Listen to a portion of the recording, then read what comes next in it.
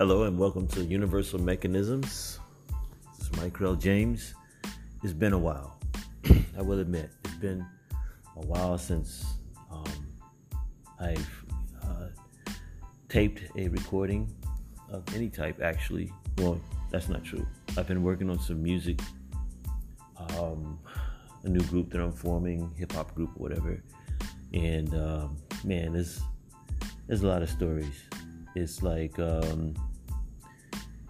life is real this year. I mean, it just seems like 2019 is as real as it could possibly get. We're dealing with a division in our country, Democrat, Republican, and every other opposing sides of issues. And it seems like none of those issues are actually being addressed. It's more accusations, name hurling, investigations, and a lot of fear. There's a lot of violence. There's a lot of hatred. There's a lot of indifference. There is a lot of stubbornness, a lot of ignorance. And it just seems like humanity is coming to a head. It's just crazy. But there's a couple of things on my mind today. And they're two different issues, but kind of related in a way. And I think that what's missing in our society right now is basically, humanity. We say that whenever there's a disaster or a catastrophe, it brings out the best in people. Well, this year has proven to be otherwise. It's proven to be not the case, in this year at least. So, I want to talk about Nipsey Hussle. I'm not a friend of Nipsey Hussle. I'm not a longtime fan of Nipsey Hussle. I'm not someone that, knows the ins and outs of his music career, or his activities or his affiliations or anything like that. I just basically just look at the issue, as any reporter would do, just basically looking at the fact of what happened. The fact of what happened is, a young man who came from a challenging background in a broken family, but a family of love nonetheless. He built a future for himself when it looked like he didn't have a lot of direction in his childhood. And he found a way to make the keys that he has and the flaws actually work, like everything. And he found a formula for himself for success. How apropos for universal mechanisms. I mean, if he had continued to live, I don't doubt that eventually, I might have, invited him to, be a participant on the show. It would have been great to hear what he had to say, because a lot of what he did is echoed in basically what I share. Some might say teach or whatever, but it's not like a formal academic study. It's just a lot of observation, a lot of knowledge that I've acquired, over time, and the unique ability to synthesize, everything that I learned and bring it all together. But not to belabor the point, I mean,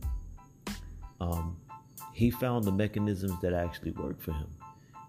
He read books. It just seems like that reading books seems to be the central foundation of people who actually make it and break out of whatever cycle that they're in, that within which they seem to be trapped. So he read about and concerning people who were successful and who were wealthy. He learned their mistakes, and he learned what they got right, and he listened, to people who had something worth saying. And he took a lot of financial advice. He just went for what he knew, and he had a great plan. But then when someone told him, "Hey, you can make this work faster. There's a different system that you can use. You know what I'm saying? Rather than the traditional, door to door or print ad or whatever. You could do this or you could do that. You can basically become more technological in how you move." And he took that advice. He did a lot of investment into property, small companies, Bitcoin. He did whatever would bring in a return, hence his all money in, and his slogan was all money in, no money out. So basically he changed the paradigm of how things operate on a day-to-day basis concerning his economics. And we see the proof, of, his mechanisms for getting things done, buying that lot, where the Marathon store sits in LA. I mean, that says a lot, and other plans that he had as far as breaking ground and building other things. And he had a lot of contacts as well. Like, he had a good sense, of some of the avenues that would get him to where he needed to go. So, and one of those was great connections. He did his networking. He really paid attention to that. Almost to a fault, he didn't make too many idle calls. And even when he was around his friends, whatever he knew about how to get ahead, he just gave them hints, or he dropped this, or he would say this, or whatever in their language. He would write on walls, and when they came in, they looked at it, they read it. He was just basically trying to get into their subconscious and trying to, influence them that way. He understood how sigils work, so you could tell he did some studying. He did some studying, and he formulated a core of people around him, partners that he could trust, and he has assets. To this day, it's pretty tight. You know what I'm saying? So it's not like it's some loose account here or loose account there.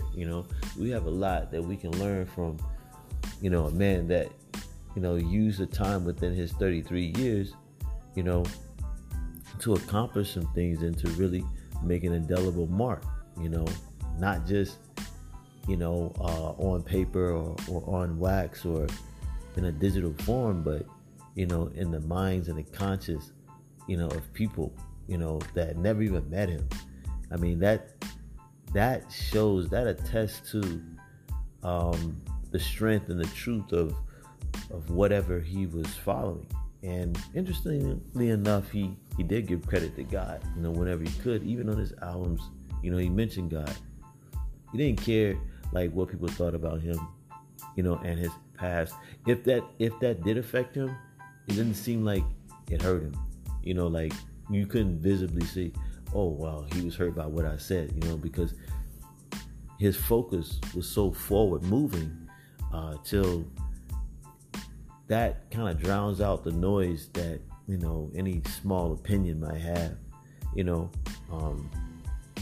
so that's really what I wanted to say, about Nipsey Hussle. I mean, notice I'm not even talking about, the violence that occurred and, how his demise happened, and, all that right there is just a smokescreen. When you look at it, it's a reality. Things did happen. Those things did happen.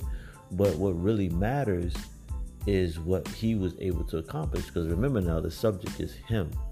So the subject is not people around him, people that hated him, violence that happened to him. That's not even the focus. The focus is him. Because to tell you the truth, if he wasn't magnetic and if he wasn't charismatic like he was, no one would be paying attention to all the other surrounding details of his demise. You wouldn't hear about it.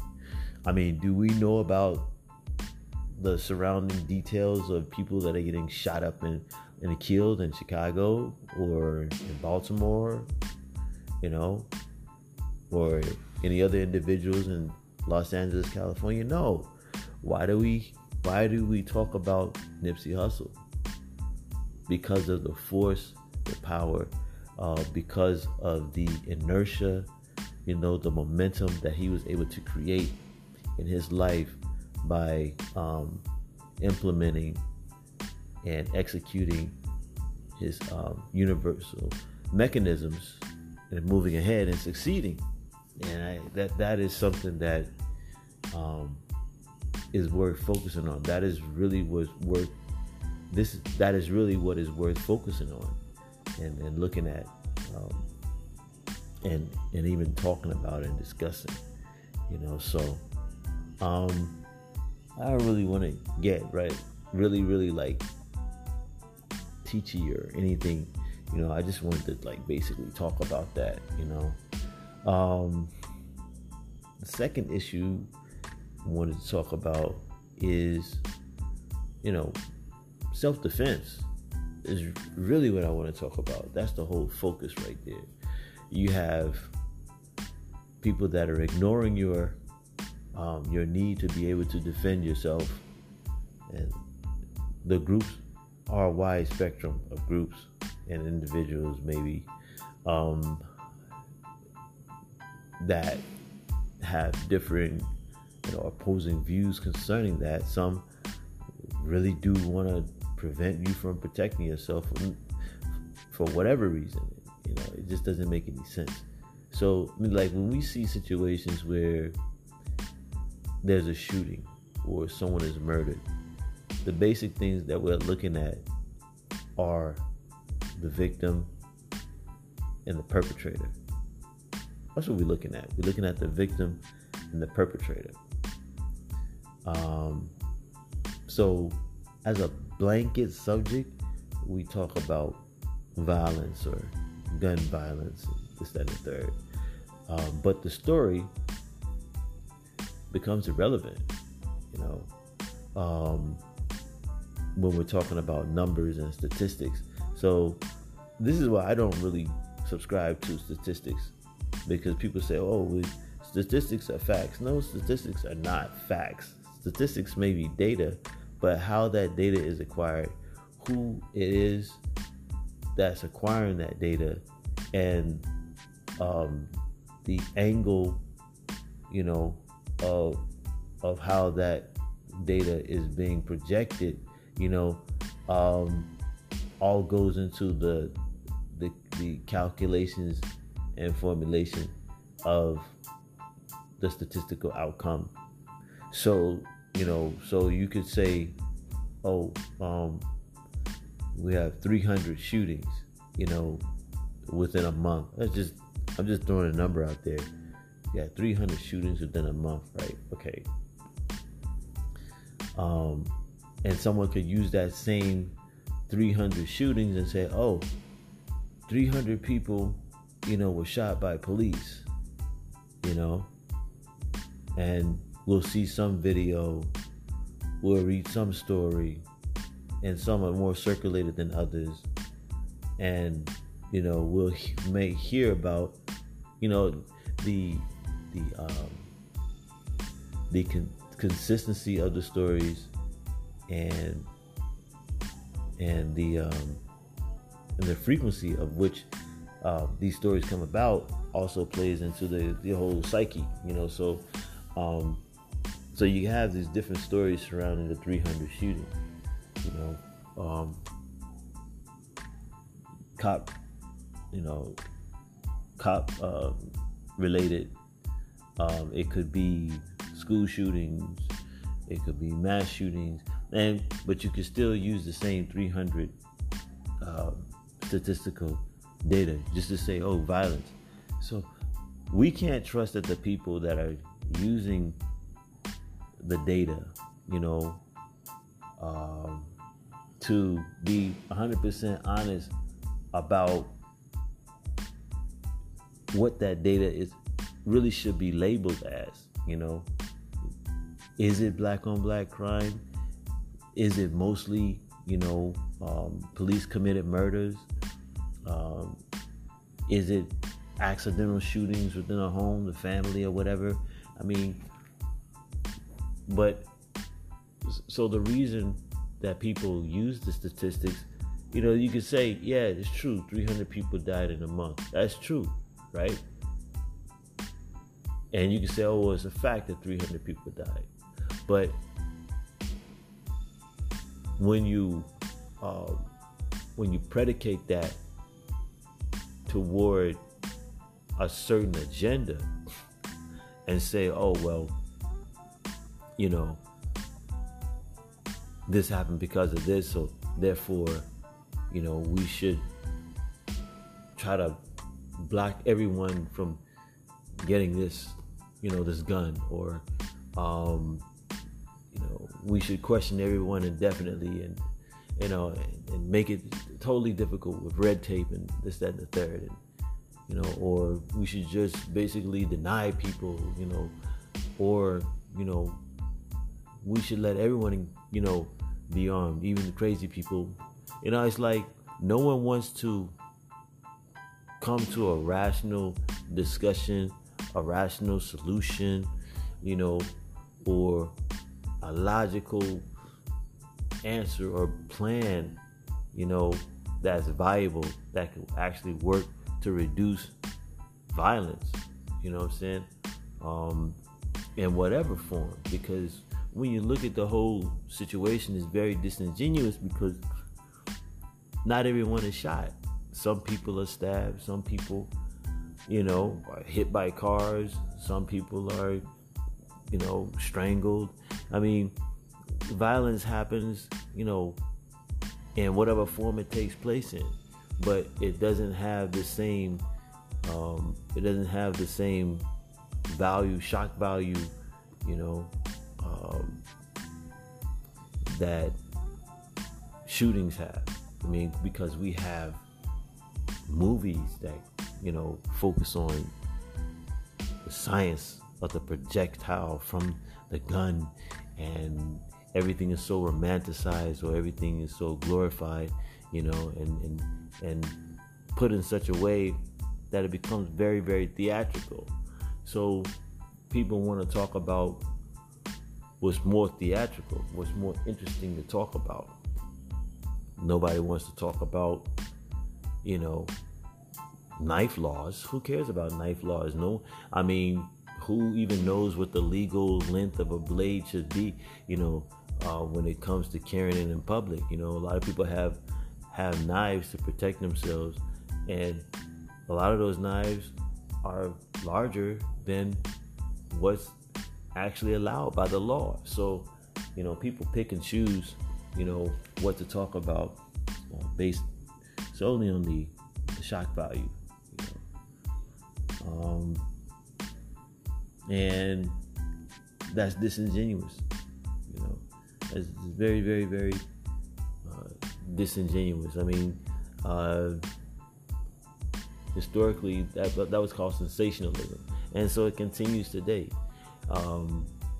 It was kind of separate issues when it came to sensationalism and discussing issues. In the past, they would talk about stories that was very sensational just to captivate you, so you'd buy the paper, or you listen to the radio or you watch the broadcast, because that type of story is sensational. But they didn't alter the facts. They didn't focus on a lot of irrelevant stuff, minute stuff, and misdirect, people, or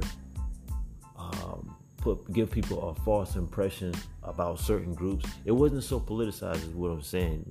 I mean, it became politically correct, about being politically correct, and then it became about political affiliation, So if you support a political leader and that political leader is hated by, the other half of, the political makeup, construct being Democrat and Republican being the two largest groups, so if you support somebody who is conservative, who's Republican, or you just happen to be a Republican, you're labeled as, let's just say, like a Donald Trump supporter.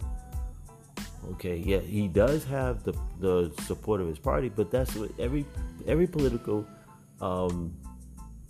leader should, or especially the president, should have the support of his party. So now that party, now you're being incriminated because of the fact that you're doing what people within a party do, which is support the president, who's of their party.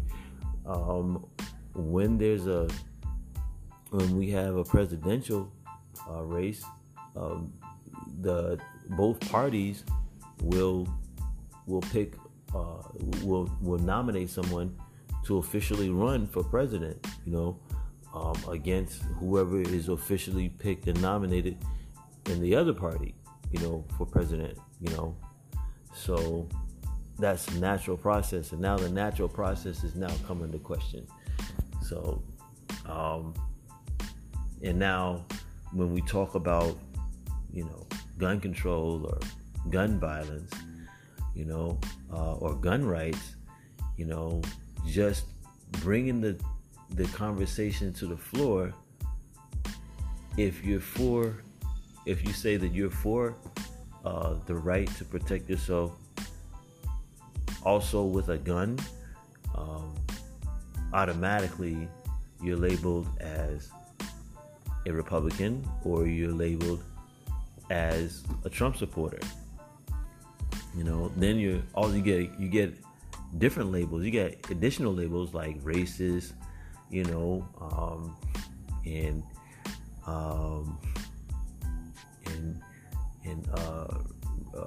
nationalist. So you're a nationalist, you're a racist, you're a Trump supporter. Maybe even they might even throw in KKK, but they can't do that too fast to someone who of a Kushite ethnicity. But they have other titles that they can put on blacks that can argue logically, for the right of being able to protect yourself if it comes to having to own a gun. So that's what's needed. We need to be able to come to the table and also step back at the same time. Come to the table on an issue, step back from the colored glasses and filters of how we're expected to think, or the assumption of someone else's reasoning to support that their particular opinion on an issue, and I think revisiting. I want to revisit the Nipsey Hussle situation, and I am going to talk about the basic thing that happened was, the brother was shot. Okay, he was shot. Ironically, he wasn't armed. He didn't have a gun on him. And the natural assumption is that, oh, well, he's gang affiliated, so therefore, you would expect him to have a gun on him. He may have been a Crip, yes, and he may have been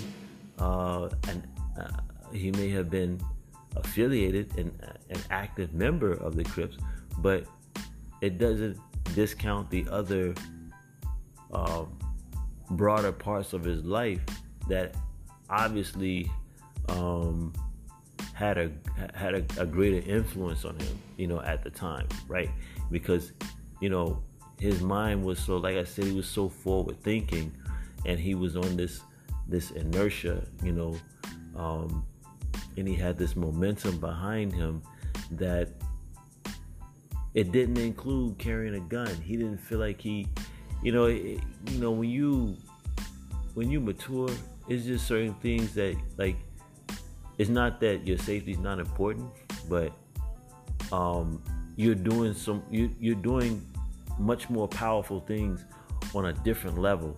So it may not come to your mind to put a strap on, because what you're projecting for the day and your plans that you have for the day is so far ahead or in scope than just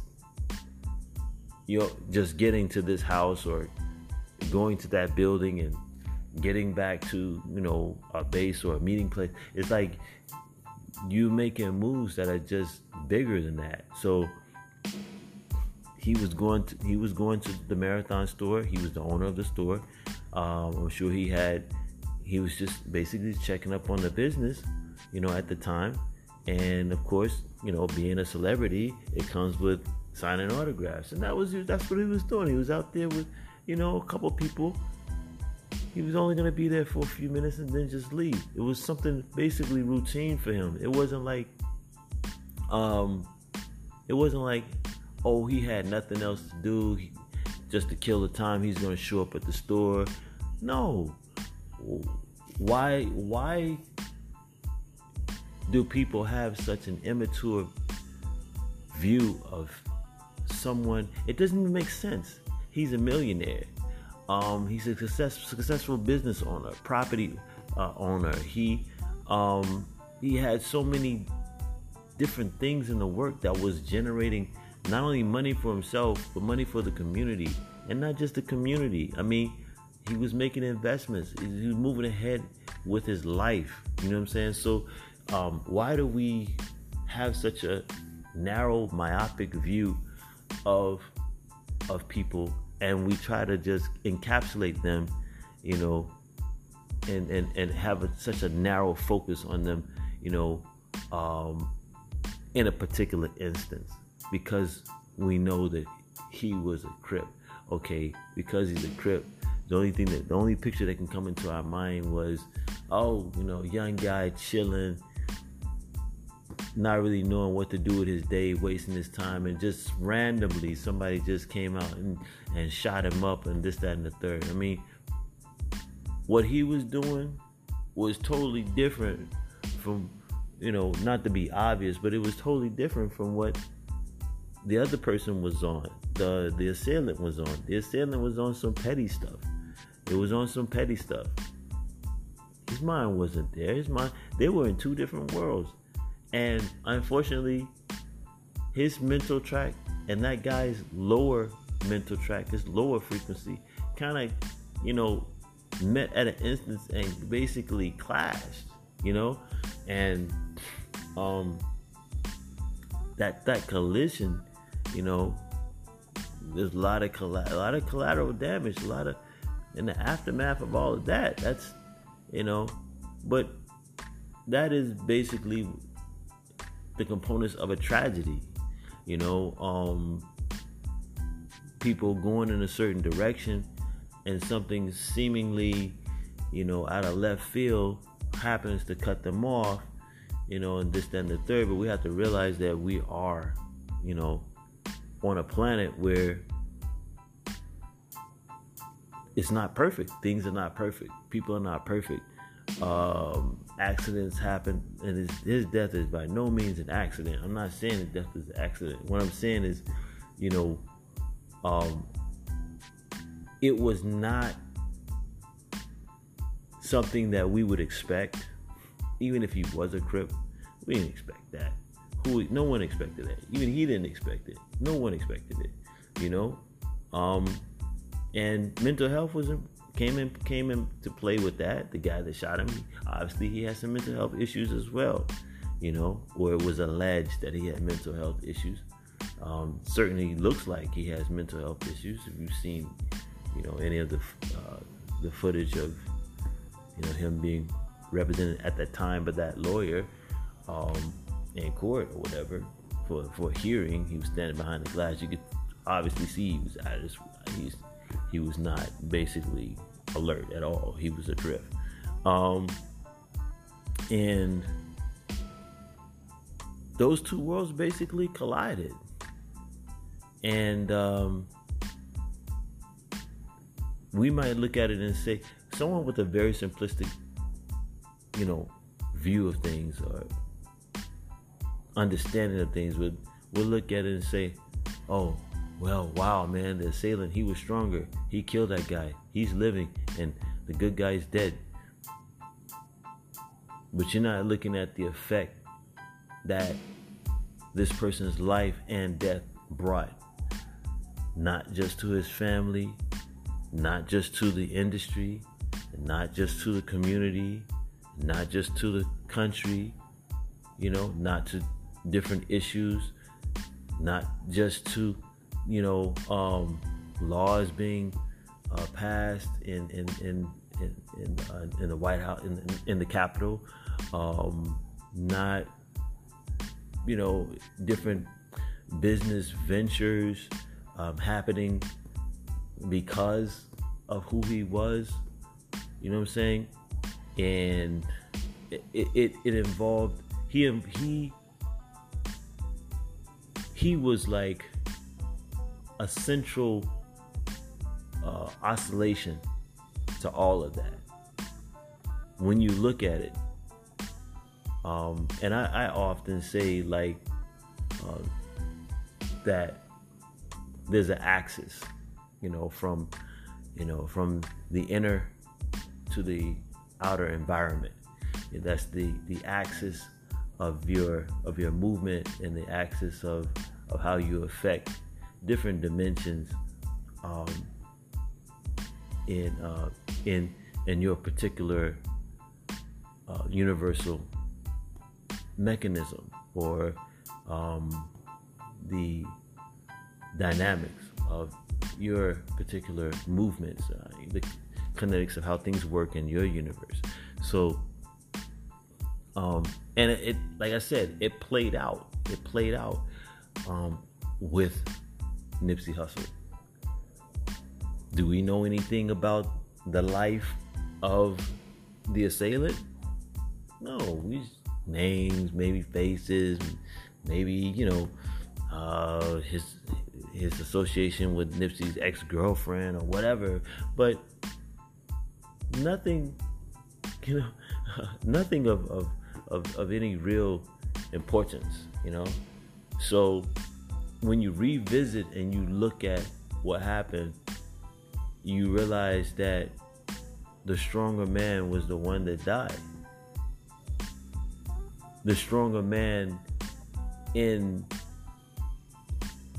what's going on in the social environment in our country, even at this moment, even in his death, is Nipsey Hussle. Not him. He's not affecting anything. He's just part of the system. And that's where he's always going to be. A cog in a system. That's it. So I'm just happy to be able to finally, after all this time that passed, these months that passed, after Nipsey's passing. And to tell you the truth, I had just started listening to his music shortly before he was killed. I mean, I had, my Pandora, I had it on Nipsey Hussle radio, I was listening to it. This is before he died.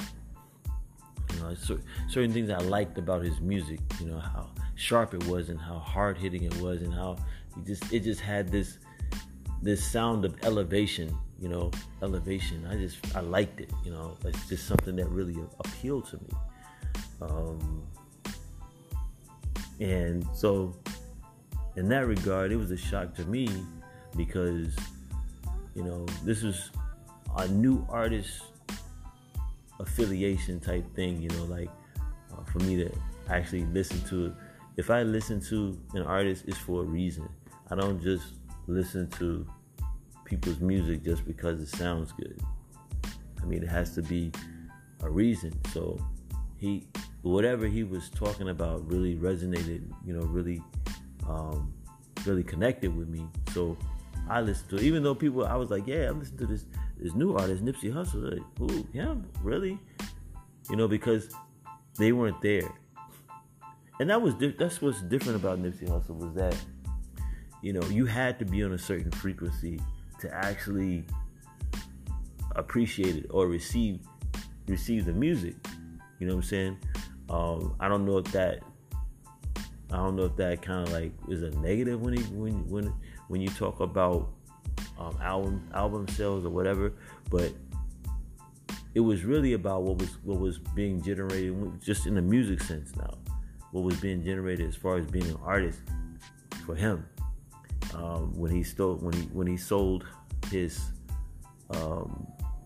Crenshaw album, he sold his Crenshaw album for $100. You know what I'm saying? At the back of his vehicle. You know what I'm saying? Right there in front of the Marathon store, he was selling.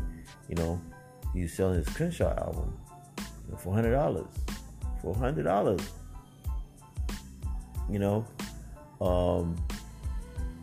People bought it. So there's a reason why it's, he said it had worth. It was evident that it had worth. The people around him said it had worth. The way he presented it showed that it had worth. What he put into the lyrics, what he put into the music, said it had worth. And people bought it. So he could have very easily sold it for, $12 a CD. That's not how he was thinking, though. He said, this album's worth $100. Compared to when you look at the time and effort that he put into producing the album, his blood, sweat, and tears, the fact that he knows how his music is accepted in the clubs, how crowds, people remember the lyrics, and how impressive his music is. And he was like, you know what? It's worth $100. He actually, he was his own curator. He's the one that set the value, the price. He didn't say, okay, well, this is what people usually sell their CDs for $12, and I'm gonna have to work for that. He's like, yeah, CD's worth $100. Be proud to pay. Proud to pay. That's the thing. He branded that, proud to pay. You know what I'm saying? So people came to buy his CD. They were proud to purchase the CD. They were proud to pay for it. And there was a lot of other things that, made it a great deal, a great sale. The $100 CD. It's what he was doing in the community, his reputation, not just as a Crip, but just as someone being very industrious, making moves, big moves. People say, hey, look, this guy's worth $100 for the CD. It ain't even really about, the plastic or the digital format. You know what I'm saying? It's not even about all that. It's really about the person. They would buy $100 CD from him. You know, they're not gonna buy $100 CD from him, this other guy. No, but they'll buy it from him because they know. They know Nipsey Hussle. He's worth it. You know, I mean, there's people that you know that if they were selling leather jackets, somebody that you know, great reputation, you know, one of your friends, people that you hold in high confidence and esteem, if they say, hey, look, I'm selling leather jackets, you know, are you buying the leather jackets? Yeah, leather jackets probably look nice, but you're not buying the leather jackets for that price because of how it looks. Because all leather jackets are leather jackets. Basically, you buy it because you look at it. If it appeals to you, you're gonna buy it or whatever. But your agreement to pay for it at that time from that individual is because you know that person. It has nothing to do, or the type of person. Because a person can know you, but if your quality is not that great, if they say, well, he's kind of a shady guy, I know him, but he's a shady guy, they're not gonna buy it from you. You know what I'm saying? It's the impact that you have on that person.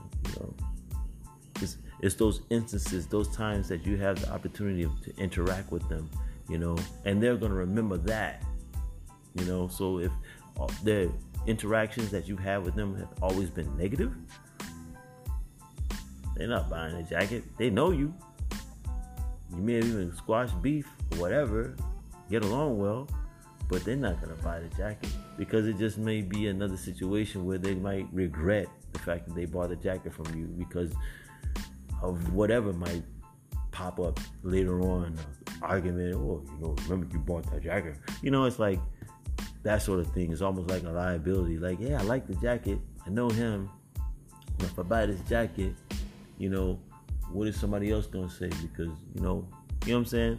You know the person, but the next person, the person, they may not have forgiven the guy for something that you forgave him for. So it's like they see you wearing a jacket that they saw him selling, and it's like, oh wow. So it could reflect bad on you because you bought the jacket from that person. You know what I'm saying? So that all came into the whole, the whole composition of what happened in the interaction of Nipsey Hussle selling his music, So when people bought his music, they really were proud to pay for it. So let's take away, that positive observation about Nipsey Hussle. Let's take away that positive observation. We can look at that. You know what I'm saying? People, you're free to hold your own reservation about Nipsey Hussle. You may have read certain things or whatever, this, that, and the third. This is what I wanted to share. And I waited, a long time, to be able to talk about it the way that I wanted to talk about it. And I'm glad I waited because, I can talk about it and not have it be scripted. I'm comfortable talking about it, because this is honestly, what I take away from a person like Nipsey Hussle and the situation that happened to him. And I'm hoping that rationality can come to the forefront, with our society, when dealing with very important issues. It's almost been made like a very, how you have nerve damage and that spot just becomes very sensitive, Well, a lot of it is just hypersensitivity, about issues that we can come to the table and actually discussing and come to solutions about, no matter what it is. But there's such contention because of expectations, from an election, and people for some reason can't let certain emotions go. And if I continue to talk about that aspect, it's a rabbit hole, and I'll be talking for hours. You know what I'm saying? Because at the end of the day, I always say, if you're an adult, you know what you're doing. You understand your point of view. You understand the next person's point of view. You really know what's going on, but you have your reasons for taking whatever stand that you take and taking whatever position that you take or whatever. But my only call to the whole thing is I'm just hoping that we can discuss issues logically and try to move towards some solutions, to some of the problems. That's why I say I'm hopeful. I'm very, very hopeful. You know what I'm saying? But anyway,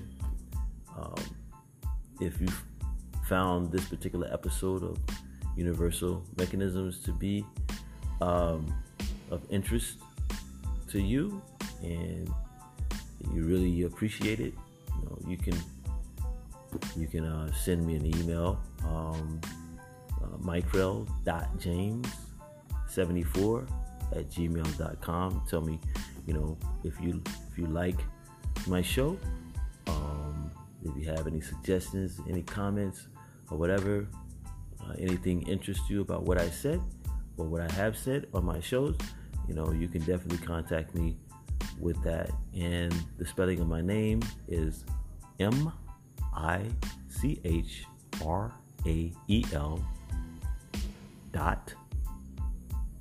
JAMES, micrel.james74@gmail.com. So that's the correct spelling of my name as an email address. So you can hit me up. Feel free to comment. And I appreciate you listening to this episode of Universal Mechanisms. Thank you, and good night.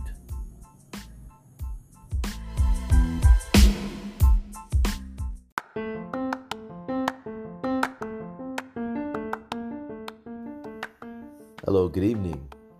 Thanks for joining me for another episode of Universal Mechanics. I'm your host, Micrel James. I hope that you've had a great day today. I really do. And this segment of Universal Mechanics has to deal with energy. It's Friday night, and it's March the 8th.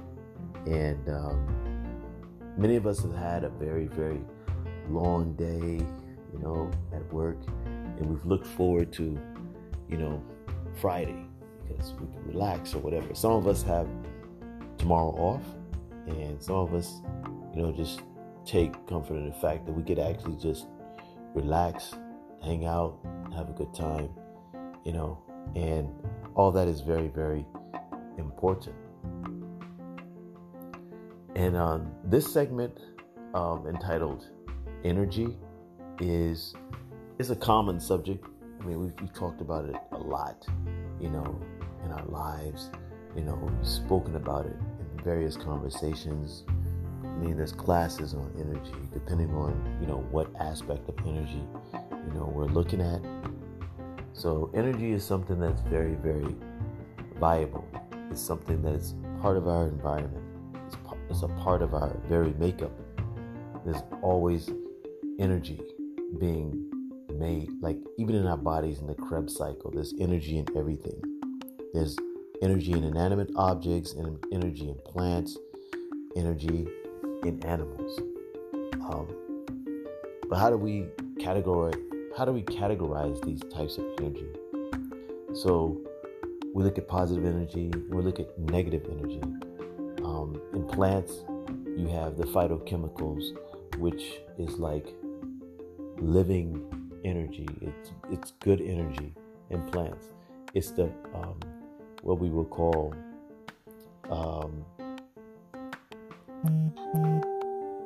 we got messages coming in on my phone and everything. I forgot about that. It's a brand new phone, by the way. This is the Note 9. So, you get notifications for like everything. So you have to get used to it. So that's one of the things I wasn't anticipating in doing this recording, is that I was going to see the flash and hear the boom, boom. But yes, that's what that was. So you have the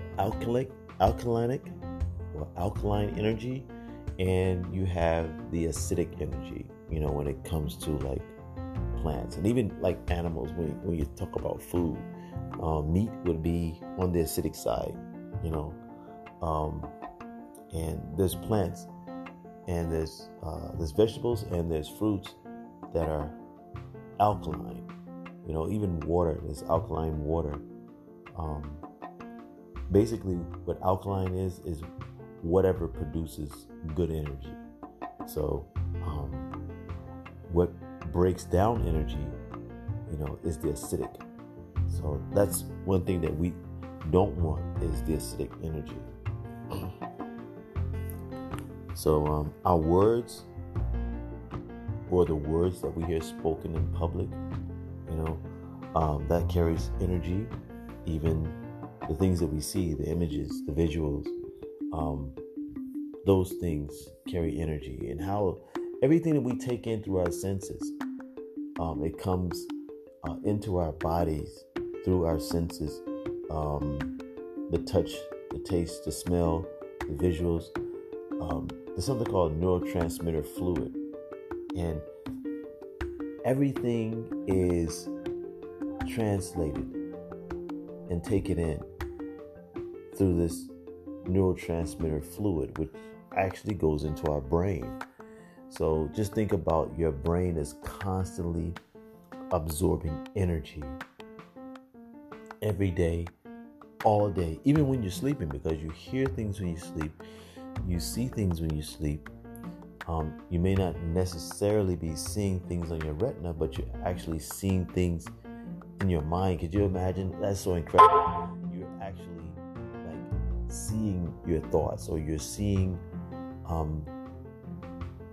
thoughts in your subconscious, and you're actually thinking and interacting with your own thoughts. It's really crazy. The interface is not just inner. The interface is actually outer as well. People actually interact with the physical environment when they're sleepwalking. And let's take it out of this dimension into other dimensions. Spiritually, God speaks to us through dreams and visions.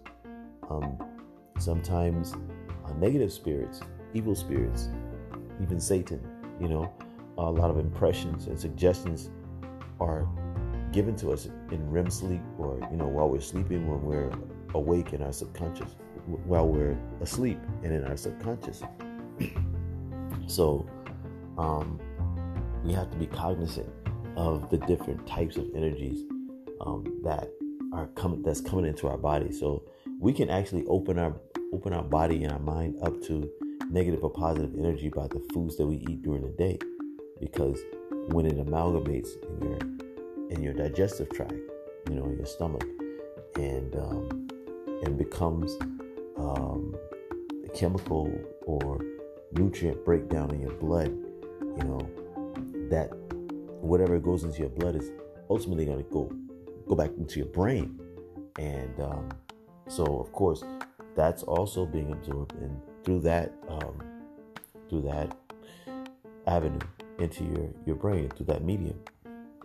So we have to be aware that every sound that you hear is being recorded, whether it's positive. If it could be like a sound that really bothers you and irks you. Like for me, it's the cricket.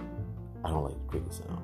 So I guess for me, that energy would be a negative translation. So, but how do you tune that out? Especially when you're living on an island, you're going to hear hundreds of insects, maybe even thousands of insects in your environment. It's not necessarily a bad thing, So I'm just saying that because personally, I just don't like crickets. But there's a reason why there's so many sounds in our environment. And a lot of times we want to get away from the natural environment. And what we don't know is that maybe subconsciously we don't want to hear nature. But hearing nature might actually be healing. Even seeing nature may actually be healing. Breathing natural air, eating natural food, all that is healing and rejuvenative to our bodies, because our bodies are biological. Our bodies are part of the environment. Our bodies are part of this universe. We are made up of all the elements that this world is composed of. So if we really want to go back to being in an environment that activates our bodies in the most optimal way, we will want to retreat to the open country, the rural areas, that kind of goes against a lot of our aspirations, being young and having knowledge and going to school and having your degrees, and you just want to put that to work, with your degree, and get out there in the professional world and be a part of the corporate world and have all these other habits, that aren't so good, negatively impact our bodies, like every day, like drinking coffee, secondhand smoke, hearing and seeing a lot of things in our environment, especially with me being from New York, having been exposed to about every hideous sound and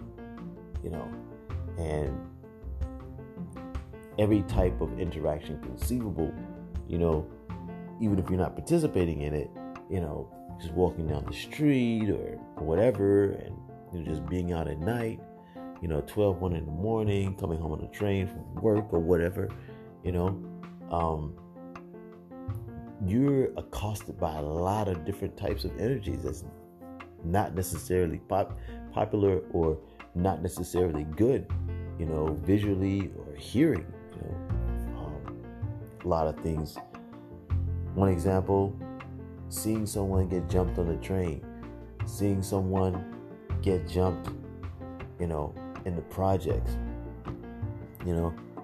that's all a part of now my memory cosm,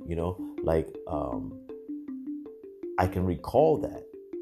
I don't know what type of effect that had on me, in my life, going forward, but I know it made some type of impression, and that impression is actually embedded in my brain. How do I know that? I mean, there's been experiments on water. There's a doctor in Mote who, had frozen specimens of water and played different sounds and spoke different words, and even had shown like different visuals, maybe in a dark room or something, to these frozen specimens of water, and the imprint, or I would say the not icicles, but the formations, these frost formations that would form, would be indicative of the energy of the words spoken. And it's a very, very interesting experiment. There's also the rice experiment that kind of works with the same principle. You speak good things to a jar of rice that's been nicely cooked, and after 60 days, you speak good to one specimen of rice, a jar of rice, and speak hateful things to another specimen of rice, and then the third jar is the jar you just ignore. And it's interesting, the findings, I don't know if all the findings came out the same, but they all came out with the basic similarities, with the love rice pretty much being preserved.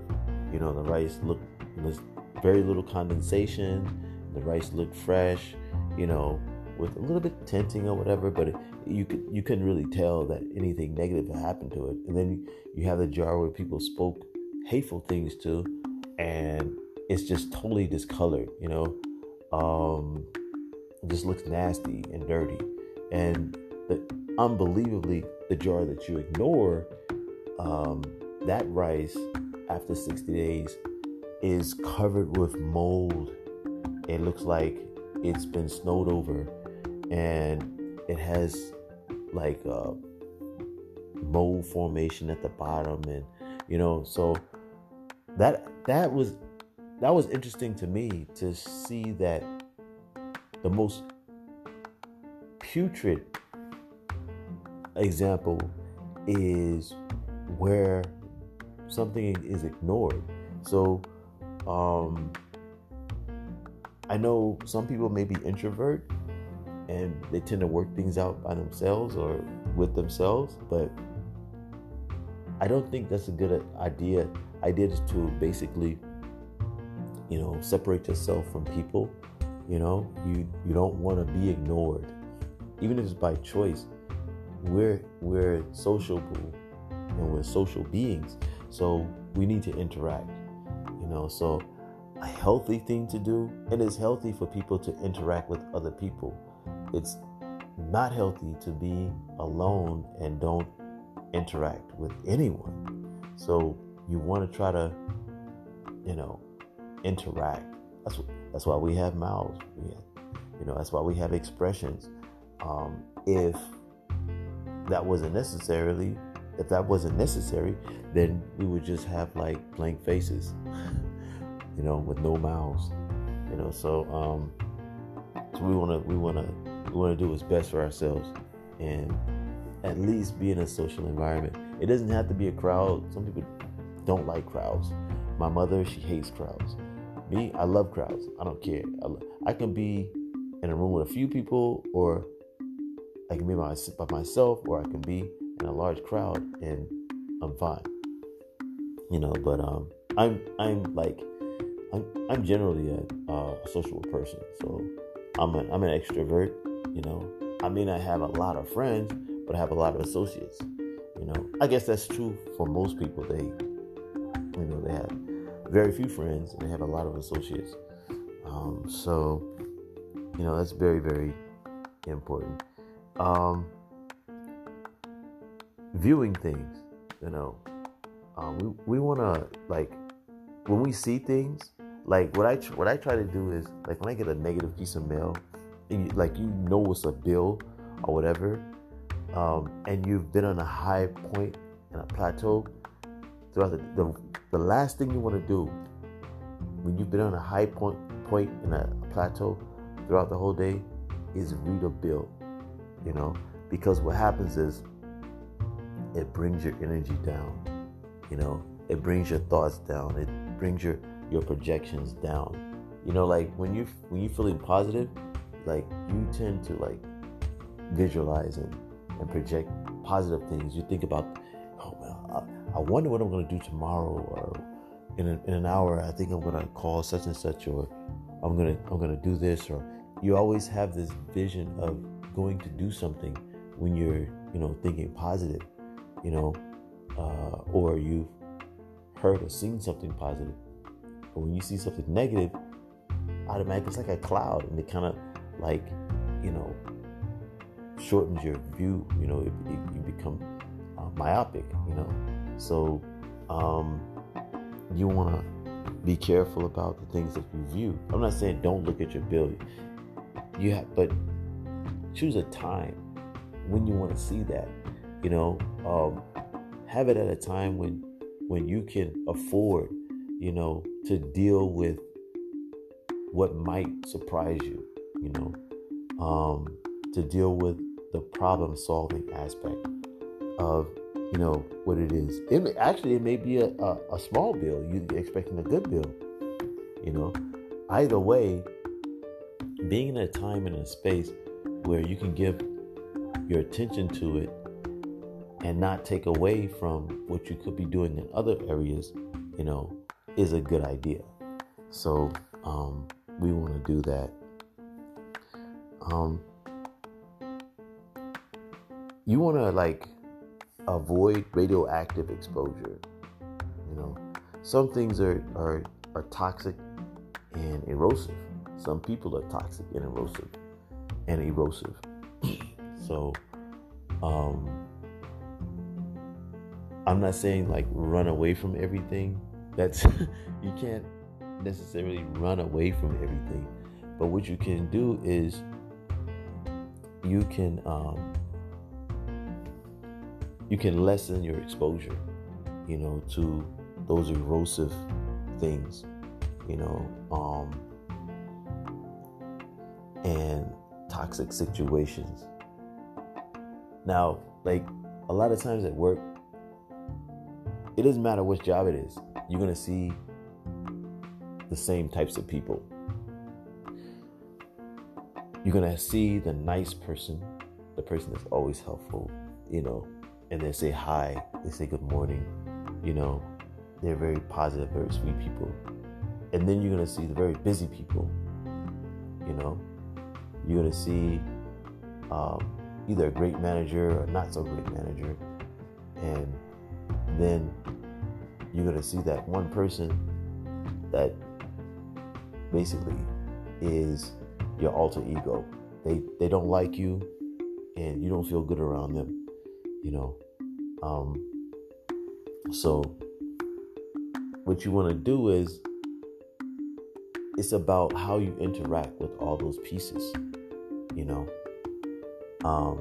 don't ignore the person that you don't get along with.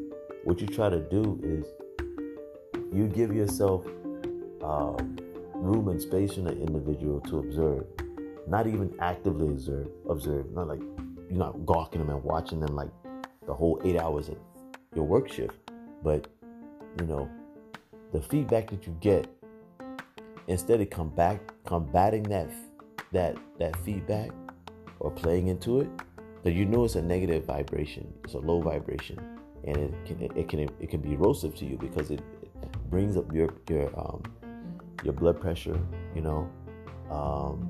It causes your panic, your fight and flight, your adrenaline to pump. It's not good for your heart. It's not good for your eyes, your mind. It just basically puts you in a state of chaos, even though you may not feel the gravity of all that chaos. But remember now the experiments, like our bodies are 60 to 70% water, and with a person like that being confrontational and they're lashing out, they're saying things, they're trying to push your buttons. They may be pushing your buttons, but you're not letting them know. But guess what? They still have an effect on you. So you want to give a buffer, room and space, lessen your interaction with that person. Observe, see how you can work with that person, in accomplishing a part of the job, and not be a victim to the negative forces coming from that person, so that the representation of that person in your mind is not a constant one, and it won't be such an indelible indentation or mark on your mind, in your memory. So you want to control the impact that person is going to have on your person, on your soul, on your mind, and on your psyche, so and it could be great things. I'm just using the job as an example. It could be class, the same types of people in anything, because the same types of people in the world, there can be things that are just troubling to you, in the environment. So you want to lessen that, you don't necessarily have to be everywhere, you can be in a different place. That's something that you can control. You don't necessarily have to be, in Midtown Manhattan, on a Friday at 7:30, or 5 o'clock. You can choose to be somewhere else, and depending on depending on what your obligations are. But you can sort of like move yourself around to different spaces and see where the spaces are that really make you feel great. Like me, going to an art exhibit or a museum, man, there's something about it like that really makes me happy inside. Why? I don't know. But the energy off of like artifacts and art, it speaks a certain language to me, because basically, innately, I am an artist. So you want to be in environments that kind of, that kind of bounces off of you in a positive way. Like it's a positive mirror, So one other thing I wanted to say, about your interaction with people. Sometimes people aren't necessarily negative. It depends on the scenario. It depends on the situation. Like you interject yourself into a group of people, or just over time as you're interacting with people, know that like how you present yourself to them, they're going to reflect back to you. Because remember, now it's energy.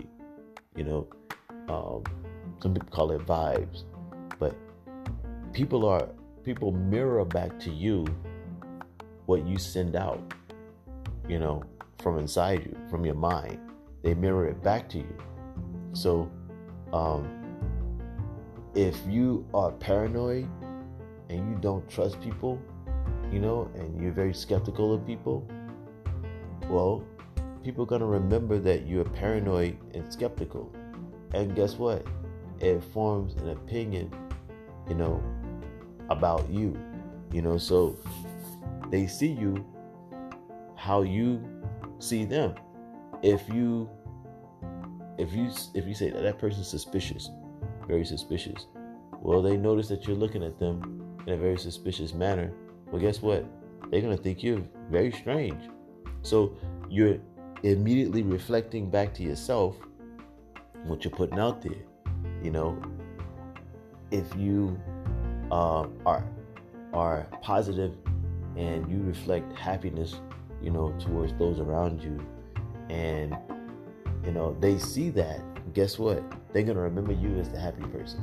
So it's like sometimes people can influence other people. Like, it's a conversational skill that when you're talking, if you want that person to feel and think positive about what you're saying, you smile and you nod. Guess what?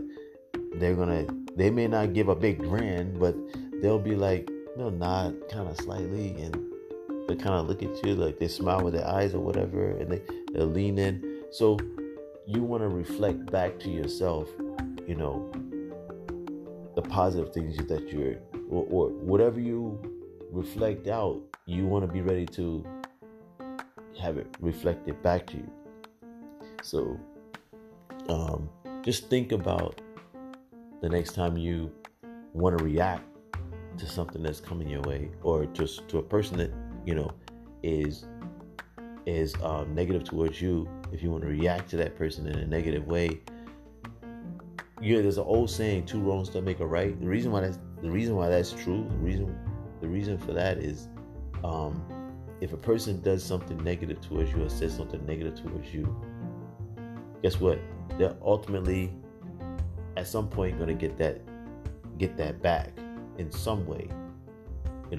Not that you are trying to manifest that back to them, but ultimately, just by your removal of yourself from that person. Remember how the rice experiment with that one jar of rice was ignored and no one spoke to it, and it just foamed over, with mold.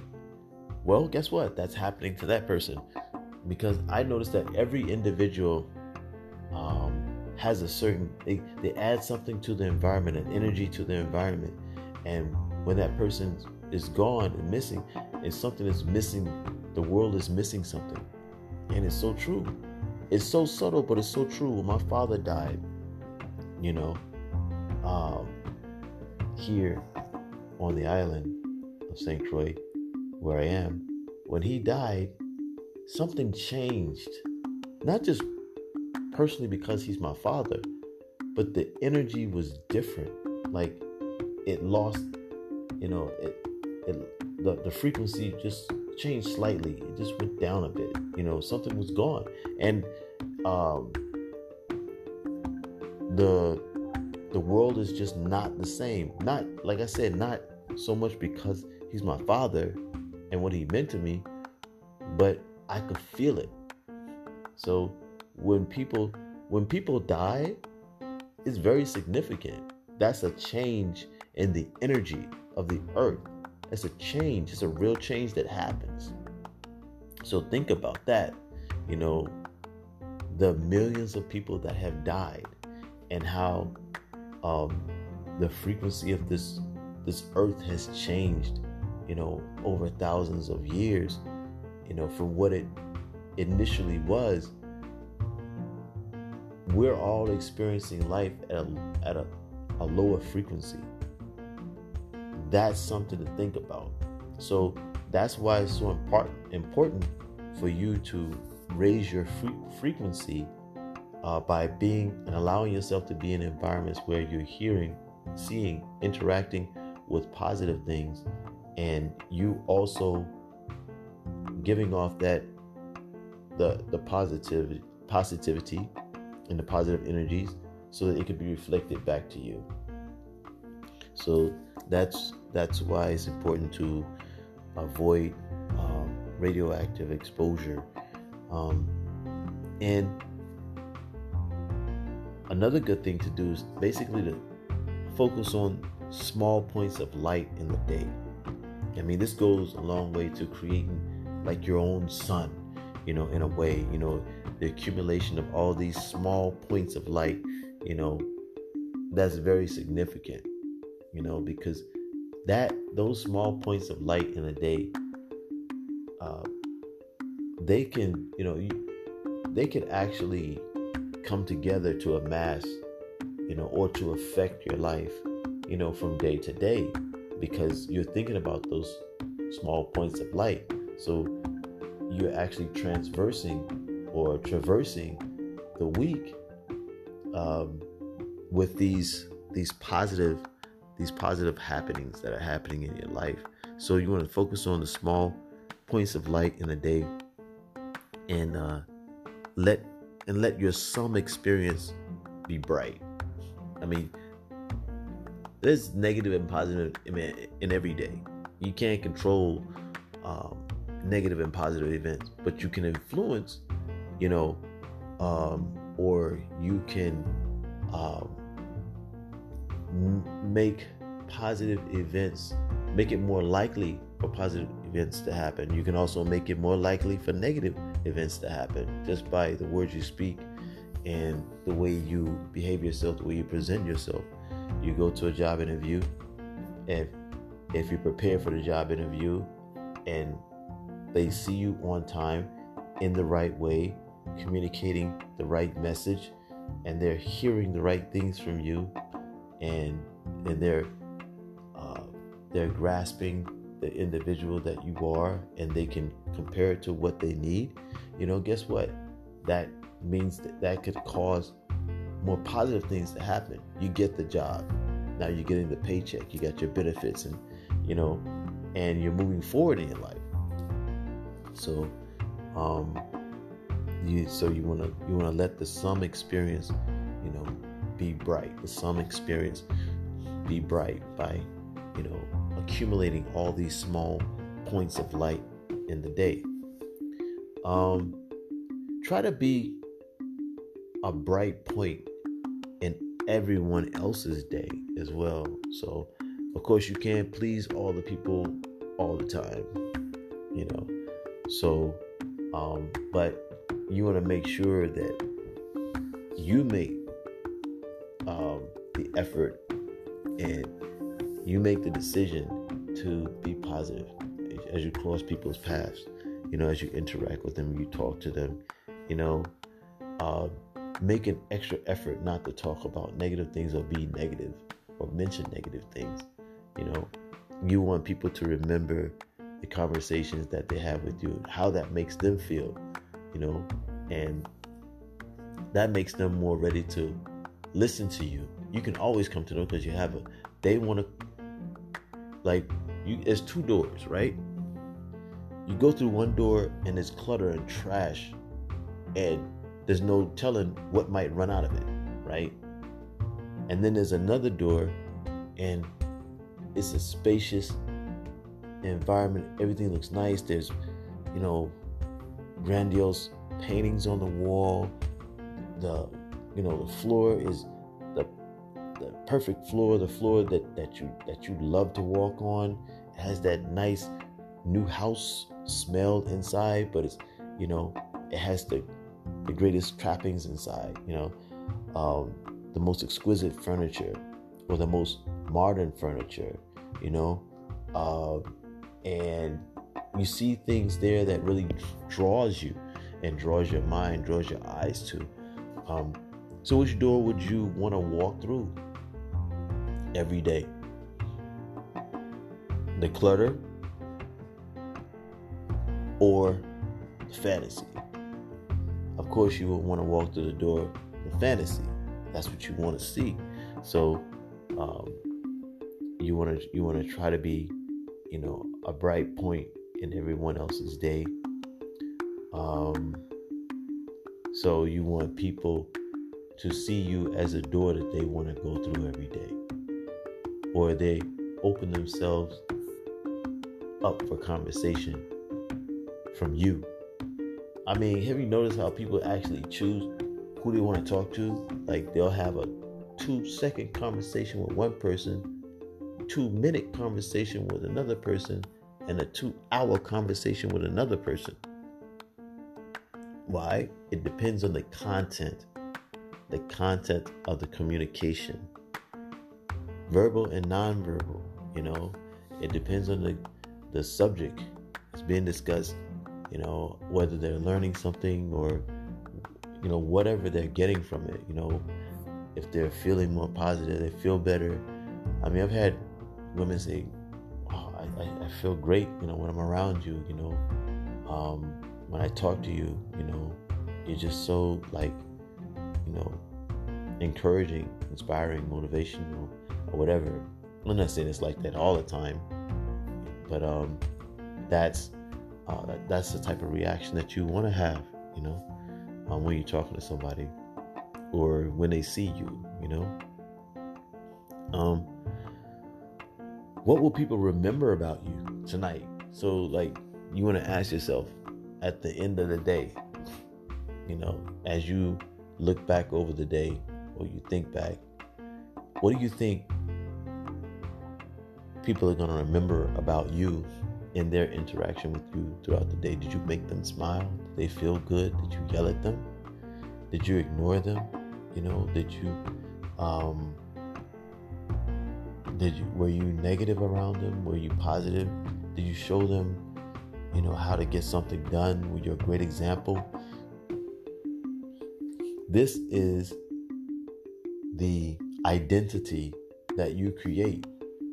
You have a self-image.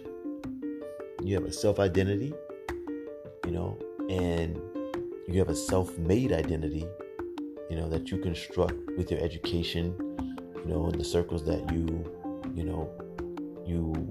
socialize with and talk, with, and then you have the identity that you create by what you reflect out, into the public. So, what will people see you as? What symbol will they have? Will they have a positive symbol? Will you become a positive image, or a positive feeling, or positive thought, or a positive memory on people's day, tonight, or on people's memory of you tonight?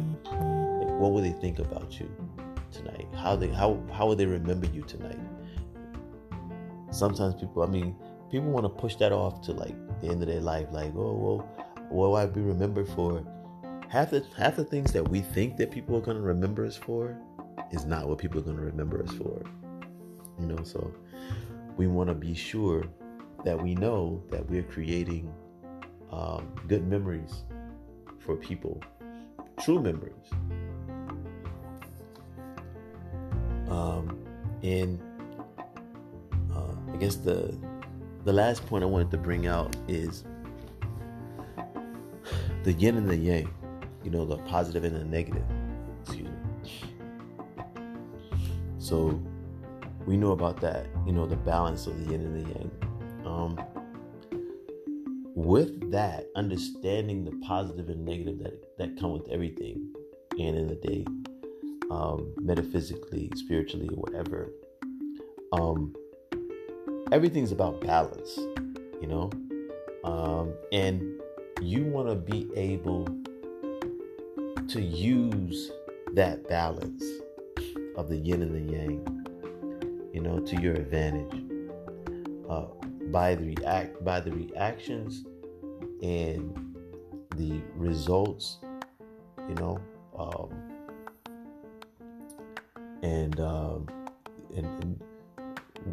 what are the consequences that are going to come out of that, the yin and the yang. You want to be a victor rather than a victim of the yin and the yang. So you don't just want it to just happen and then it stops there. Okay, like you do something positive, and then of course you get a pushback. You get some negative that comes back to you, challenge you. Do you just leave it there and just be the victim, or do you say, hey, okay, negativity has come toward me, so what am I going to do? So what you do is you're going to do something positive. So you're creating positive karma. So even though negativity came to you, you do something positive in some area to someone somewhere, and even though negative things are going to happen in the same day, but it could be weeks down the line, it could be days down the line, it could even be the next few hours. But something positive is going to happen because of something positive that you did. There's things that people have remembered me for, from a month or two ago, and they just say, hey, look, I was thinking about you, whatever, and I know that you like such and such, and what do you think about this? So you get an opportunity brought to you because of an interaction, a positive interaction from the past. So that's exactly what I'm trying to show you with that yin and yang.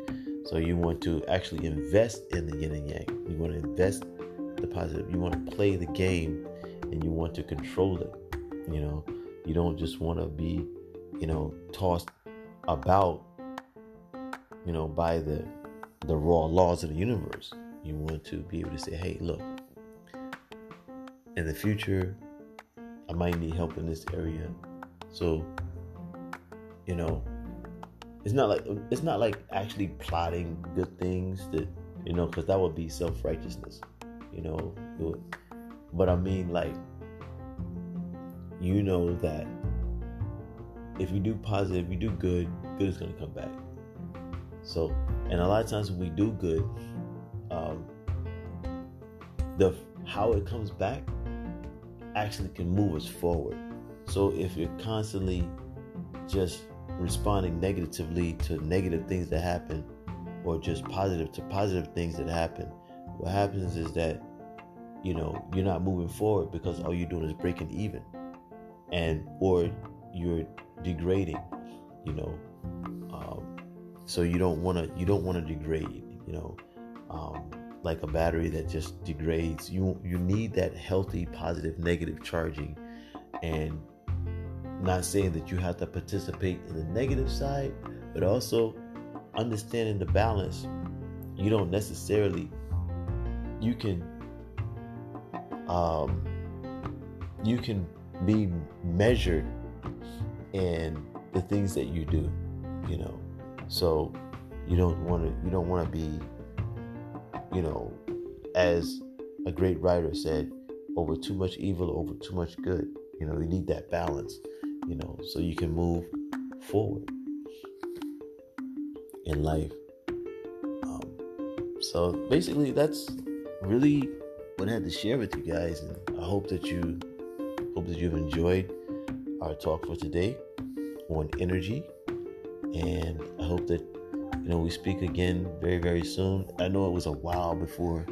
It's been a while since, you know, I've spoken with you all on universal mechanisms, but I'm glad you're still here, and I'm glad you are enjoying the program, and I appreciate the opportunity to be able to expound, you know, and I know that you all are listening and are actually able to benefit. You know, I don't know everything, but if it's positive, if it's good, if it's something that's going to help someone else out, you know, I'm willing to share.